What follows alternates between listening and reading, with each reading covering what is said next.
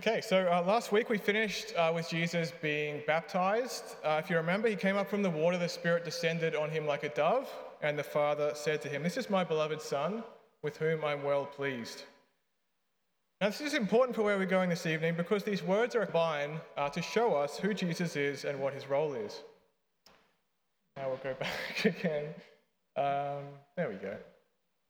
So first up, he's the kingdom-shattering Son of God, the sovereign, powerful Son of God in Psalm 2. But he's also the meek and humble, sacrificial, suffering servant of Isaiah 42. God says, "This is my beloved Son, who has all authority on heaven and on earth, and I'm well pleased with him because he's only going to use that power to love and to serve others and not himself." So Jesus is both, which is very important to remember for what's about to happen in this scene.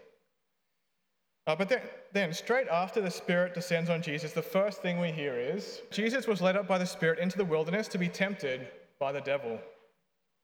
So after being baptized, the first order of business for the Spirit is to carry Jesus on a long, long walk by himself into the wilderness. Then we read one of the most obvious statements in the Bible, where it says, after he had fasted 40 days and 40 nights, he was hungry. So for 40 days in the scorching heat, 40 nights in the shocking cold, Jesus was fasting in the wilderness, which already sounds kind of superhuman. But two things to note. Jewish fasts, they weren't absolute, so Jesus would have still been drinking water. And if he wasn't drinking water, of course, in the wilderness, someone could have only survived, 3-4 days. Anything more than that would have been miraculous. But history and science have actually shown that as long as someone's drinking water, it is possible, though not advisable, to go up to 40 days without food, without irreversibly damaging our bodies. So while extremely dangerous and harrowing, there's nothing in here so far that's necessarily miraculous that Jesus has done. But still, he was just about as vulnerable as a person could be. And it was only then, when Jesus was at the end of his 40-day fast, that we read, then the tempter approached him. How often we see that in our own lives? It's when we're down, when we're alone, when we're hurting, that there's a little voice that comes to us, tempting us away from God. And the devil, he will try to tempt Jesus with three things in this passage this evening. We're going to see him tempt him 3 times. The first is our first section, the temptation to escape suffering, from verses 1 to 4. In the first temptation, the devil starts by saying, "If you are the Son of God." So what were God's last words in the book? What were the last words we heard God speak? "This is my beloved Son, with whom I'm well pleased." Now Satan appears, as he often does, to question God's words. He's saying, if you're the Son of God, surely you don't need to suffer like this. Surely you can use your power to escape this suffering. He says, if you are the Son of God, tell these stones to become bread. It's a temptation that I can't really relate to, turning stones to bread. And it's kind of a curious thing to tempt Jesus with, because there's nothing really sinful about turning stones to bread. Later in the gospel, we're going to read twice that Jesus turns something to bread. He makes bread appear out of nowhere for thousands of people twice. But Jesus never once performs a miracle to make his own life easier, as tempting as that may have been. My pop, he had a joke he'd always say. He'd say, "Giving up smoking's easy. I've done it hundreds of times." It's pretty easy to not give in to temptation for a while, but to really understand temptation is to stand in the face of it. There's a quote by C.S. Lewis that sums this up really well. He says, "Only those who try to resist temptation know how strong it is. After all, you find out the strength of a wind by trying to walk against it, not by lying down. A man who gives in to temptation after 5 minutes simply does not know what it would have been like an hour later. That's why bad people, in one sense, know very little about badness. They have lived a sheltered life by always giving in. We never find out the strength of the evil impulse inside us until we try and fight it. And Christ, because he was the only man who never yielded to temptation, he's the only man who knows to the full what temptation means." So if you're one of those people who reads this passage and says, nah, he probably doesn't get what I'm going through. He was God. He must have superpowers to resist temptation like I've never had. Then I think C.S. Lewis can be pretty helpful for us that actually Jesus understands temptation better than any of us. Because in the face of all this temptation to finally eat, Jesus, he doesn't give up. He doesn't complain. The closest I've experienced to this lately, while still about 1,000,000 miles from it was a couple of weekends ago. We were having Chinese New Year lunch with Serena's family. Serena's auntie booked us 2 tables for lunch at Yum Cha. Obviously the busiest time of year. As you can imagine, it was hectic. People were everywhere. We soon realized the aircon was broken. We were all sitting, sweating, waiting for a waiter to walk past so we could ask them, please, if we can get some cold water. Everyone at the table was sweating, overwhelmed. We just kept getting more plates of chicken feet put in front of us. And what did we do? We complained. We all started grumbling about the heat, about the bad service. And of course, it wasn't a big deal. It just happened to be the busiest day of the year. But we were so quick to grumble, even though it was only about half an hour in the heat without food and water. It was absolutely nothing compared to what Jesus went through, but still, we were quick to grumble. But instead of grumbling and doubting, Jesus replies, "It is written, man must not live on bread alone, but every word that comes from the mouth of God." So he pushes back saying, yeah, food, it's necessary for life, but we're not just physical beings. We need the word of God to truly live. But seeing where this quote is from is even more important. It's actually a quote from Deuteronomy chapter 8. It's a passage about Israel being punished with 40 years in the wilderness for not trusting in God's words. So Jesus is not just coincidentally referencing this passage, he's actually living it. Jesus is following in the footsteps of Israel, walking through the wilderness for 40 days, not years. But where Israel was grumbling and doubting that God would provide, Jesus, he doesn't give in to that temptation. But I actually think it's one level even deeper than that, because where else in the Bible have we seen a man who's representing humanity, who's being tempted by Satan, who's questioning God's word and twisting it to try and tempt them? Well, in Genesis 3, Adam and Eve in the Garden of Eden. But whereas Adam and Eve, they were in a garden of abundance, we've seen Israel and Jesus, they were in the wilderness, almost an image of anti-creation. Whereas Adam had everything he could possibly need before him, Jesus, he was malnourished, he was alone. But still, in both passages, Satan, he emerges to question what God has said. And it seems pretty clear from this passage that Jesus, he's the new Adam, he's the new Israel, he's standing where they stood, but not falling at the point of temptation. Because though Jesus was pushed to his extreme, he trusted that God would provide for him. He lived every word that came from the mouth of God. So to our second point, the second temptation, Satan tempting Jesus to escape weakness in verses 5 to 7. So it's round 2. The devil notices that the first mode of attack isn't working, so he changes tactics. He tries something a bit different. From verse 5, it says, "The devil took him to the holy city, had him stand on the pinnacle of the temple, and said to him, 'If you are the Son of God, throw yourself down, for it is written, he will give angels orders concerning you, and they will support you with their hands, so that you will not strike your foot against a stone.'" Again, it's not something I've really been tempted to do, to jump off a temple and get angels to save me. But it's like the devil saying, okay, fine, you're living by the word of God, that's cool, you love the Bible. Well, here's a verse that I like, how about you give it a try? He's quoting from Psalm 91, one of the most comforting passages in the Bible. It's a psalm full of promises of God's protection. But again, Satan, he's taking God's word, he's twisting it, he's somehow applying God's promises of protection in a destructive way. And again, he starts with, if you are the Son of God. He's still banging that drum. If you're the powerful Psalm 2 Son of God, show us that power. Because they aren't just having a chat anywhere, they're standing on the highest point of the temple.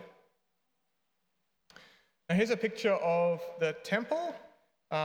from where scholars assume they probably were, just one more, Mitch, thank you. Yeah, that corner there, would have been a 43-metre drop to the street below.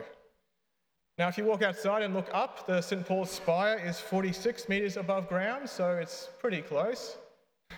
Someone's giving me a thumbs up that they're doing that. That's great. So if you're finding it hard to picture, just walk outside and picture Jesus and Satan on the spire out there looking down. And if Jesus had jumped from there and was rescued by a horde of angels, it obviously would have been an absolute miracle. And all the Jewish and religious leaders, it was a temple, they would have been there to see and recognize that Jesus was the Christ, which I think is pretty surprising. Ironically, it sounds like Satan, he actually would have been pleased if the religious leaders had known that Jesus was the Christ, because they would have been trusting in him for the wrong reasons, because of his power, because he was the Son of God, not because he was the suffering servant. And we can only assume that Satan knew that if that had happened, Jesus wouldn't have actually been able to go to fulfill his mission, to go to the cross. But I think as well, these verses, they should be pretty confronting for us, because again, we see that Satan actually knows God's word really well. Satan can quote scripture with the best of them. Satan would have been up to date in our Bible reading plan. He believes in God and in Jesus, and seemingly, he actually understands the gospel. But at every point, he dismantles it, he fractures it, he discredits it, and he tries to twist it to destroy us. It's no coincidence that in Matthew's gospel, Jesus' two great enemies are the Jewish religious leaders and Satan. They both know the words of the Bible back to front, but they don't know and love God. It hasn't changed their hearts to repentance, to life, or to love. Which I think should give us some pause if we kind of naturally assume that the main index for Christian maturity is the knowledge of the Bible.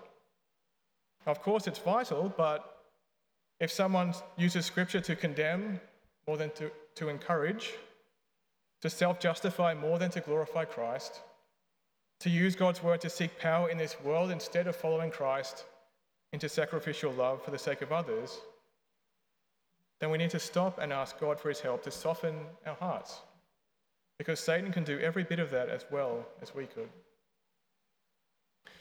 Which is why Jesus could never jump. He could never reveal his true nature to the world in this miraculous David Blaine-like show of power.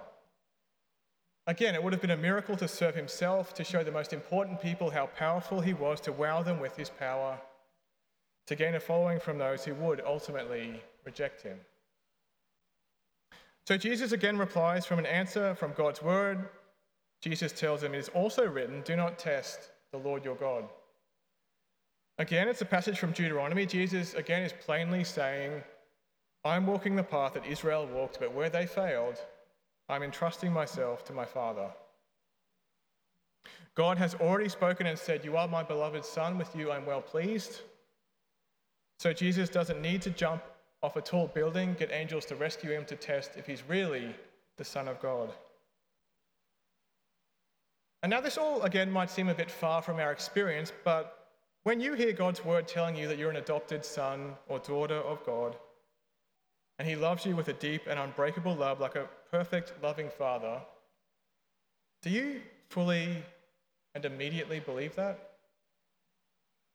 Isn't there a voice in you sometimes that says, does he really? Do you really think that if you're a child of God, you would do that, you would live like that, you'd feel like that, you'd look like that? How could anyone love you, let alone God? And when that voice speaks to you to make you doubt God's promises and his love for you, then recognize that for what it is. And maybe it might help you, just like Jesus, to have a verse ready in your back pocket. Just one example, a verse that's been a blessing to me and so many others.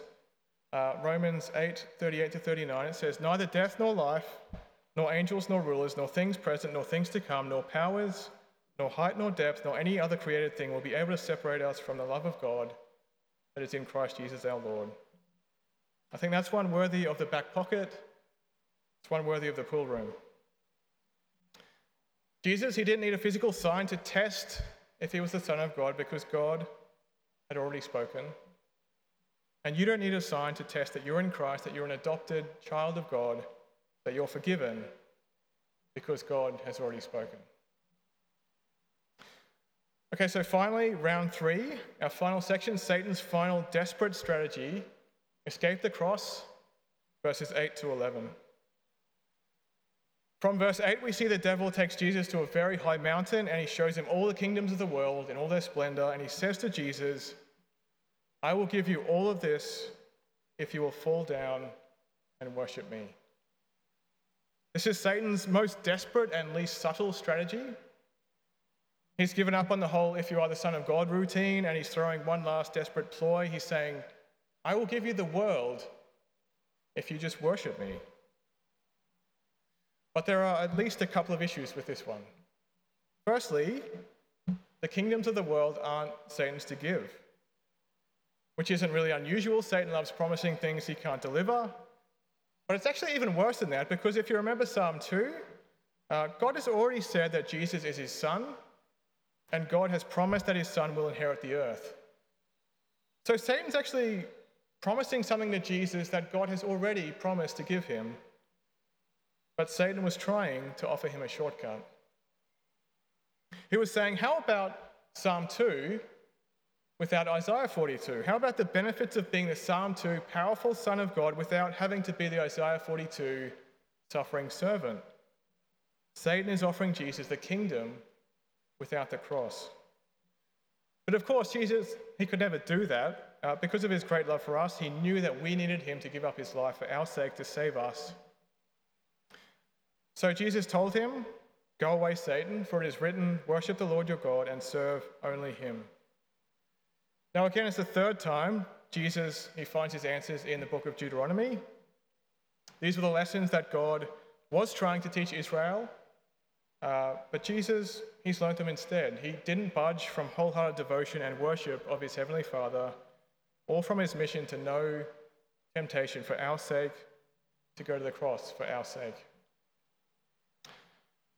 There's a passage in Hebrews 2 that actually helps us, I think, enormously in understanding this whole scene and why Jesus did this, why this temptation scene actually happened. It says this. Give me 3 seconds. It says this: Jesus had to be like his brothers and sisters in every way so that he could become a merciful and faithful high priest in matters pertaining to God to make atonement for the sins of the people. Well, since he has suffered when he was tempted, he's also able to help those who are tempted. So that's why Jesus went through this whole harrowing temptation scene, so that he could know the absolute depths of our suffering and our temptation, so that he can help us. Jesus, he's our merciful and faithful high priest, no matter what. So in some profound and mysterious way, Jesus, he can actually understand every part of our experience of temptation as a sinful humanity, whilst never giving in to sin himself. For us, it almost seems like temptation and sin are synonymous. They seem like the same experience because temptation so often leads to sin. But as we've already seen, Jesus, he never actually gave in to temptation, which means that he actually understands it better than any of us.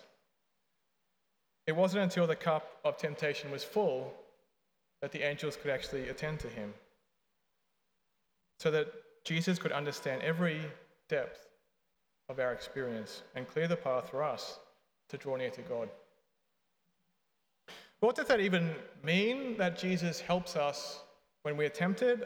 Just in wrapping up really quickly, I've got 3 ideas of what I think it might mean for us today, how this passage is speaking to us today about how Jesus helps us in temptation. The first one is recognize.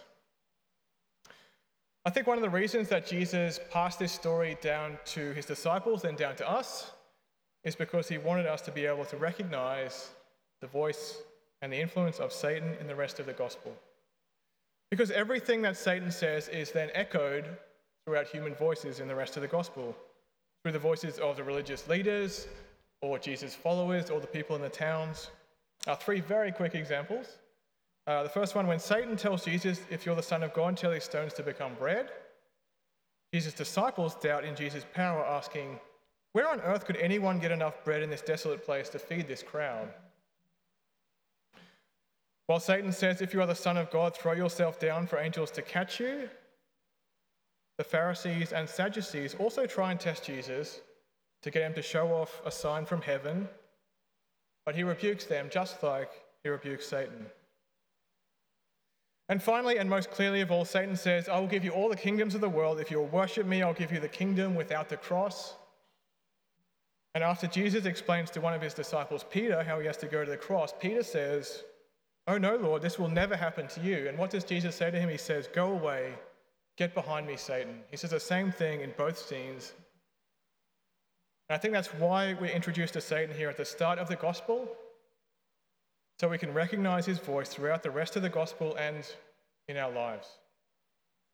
All the ways he tries to undermine God's word, undo the power of the gospel, Jesus, he actually wants us to recognize that for what it is. Yeah, second point, stand strong. Of course, Jesus, he had a very unique mission. He was facing more than we will ever face. But I think as we're living in Christ, he's given us the power to stand against temptation by the power of his Spirit. So this passage is in some ways saying to us, God will provide for you and he will fulfill his promises, even if every part of your life looks like that's not the case. Don't doubt God's goodness to you. Don't try and take shortcuts to avoid suffering to gain the world. It's one of the great ironies of this passage that everything that Satan promises to Jesus, God has already actually promised to Jesus. Bread, angels attending to him, kingdoms, inheriting the world. God, he will give all of these things to Jesus, but not yet. It was a part of Jesus' mission that he had to suffer while he was tempted so that he could become our merciful and faithful high priest. But that never meant that God wasn't faithful to any of his promises. So even if you can't see the fulfillment of God's promises in your life, don't give in to the temptation to take shortcuts or to stray from being faithful to God, because God is a loving Father and he's always faithful to every promise he makes, even if his blessings aren't coming according to our schedules. Finally, our final point, learning from the wilderness. Again, the temptation, it was a unique experience and mission for Jesus where he succeeded where Israel failed. But I think it can still be kind of a template for our experience that we often have as Christians, that experience of a season of wilderness in our lives as Christians. Whether that's a depression that's never been in our lives before, or a season where work is particularly hard, or a season where we're feeling especially isolated from other people. Whatever that is, it's in those places that Satan loves to work because he knows we're at our most vulnerable. But it's also in those seasons that God can be growing us the most to love and serve him and his people at a later point in our lives. By growing us to love in a way that actually never would have been able otherwise. For me, this was when I was studying, when I was 17, 18 years old. I was studying at QUT, creative writing. I was in a season of particularly bad isolation. I was feeling very distant from others. I think I was quite socially anxious, but I didn't really have categories for it. I was still grieving the loss of my mother, but again, I didn't really know how to navigate that as a 17-year-old guy. And I remember just often praying to God, asking, why am I so alone and hurting? What good is this ever going to do for anyone? And while I'm a big believer in us never being able to fully understand any of God's reasons for allowing suffering in our lives, at the same time, I can look back and see, actually, if I didn't have that season of wilderness, I wouldn't have half the resources of patience or empathy or thoughtfulness with other people that God was actually growing in me in that season. As pointless as it seemed at the time, God was actually doing something, preparing something in me in that season. And when God has you in those places, he might be preparing you to love someone in a depth, in a way you never would have been able to otherwise. So recognize, stay strong, and learn from the wilderness. 3 ways that Jesus helps us from this passage, 3 ways that he helps us trust in God's promises no matter what's happening in our lives. So I'm just going to pray those things for all of us now. Just join me as I pray. Heavenly Father, we thank you for Jesus, for his suffering for our sake in his life and in his death. Help us to lean on him as our merciful and faithful high priest. Lord, help us to trust in every promise you've made for our lives. Please lead us not into temptation, but deliver us from evil. Please help us to trust where your word speaks into our lives, that you are our loving Father and you have our back. Give us the strength to say no to temptation and all these things and whatever is on people's hearts tonight. We do pray and lift up to you for Christ's sake, Lord. Amen.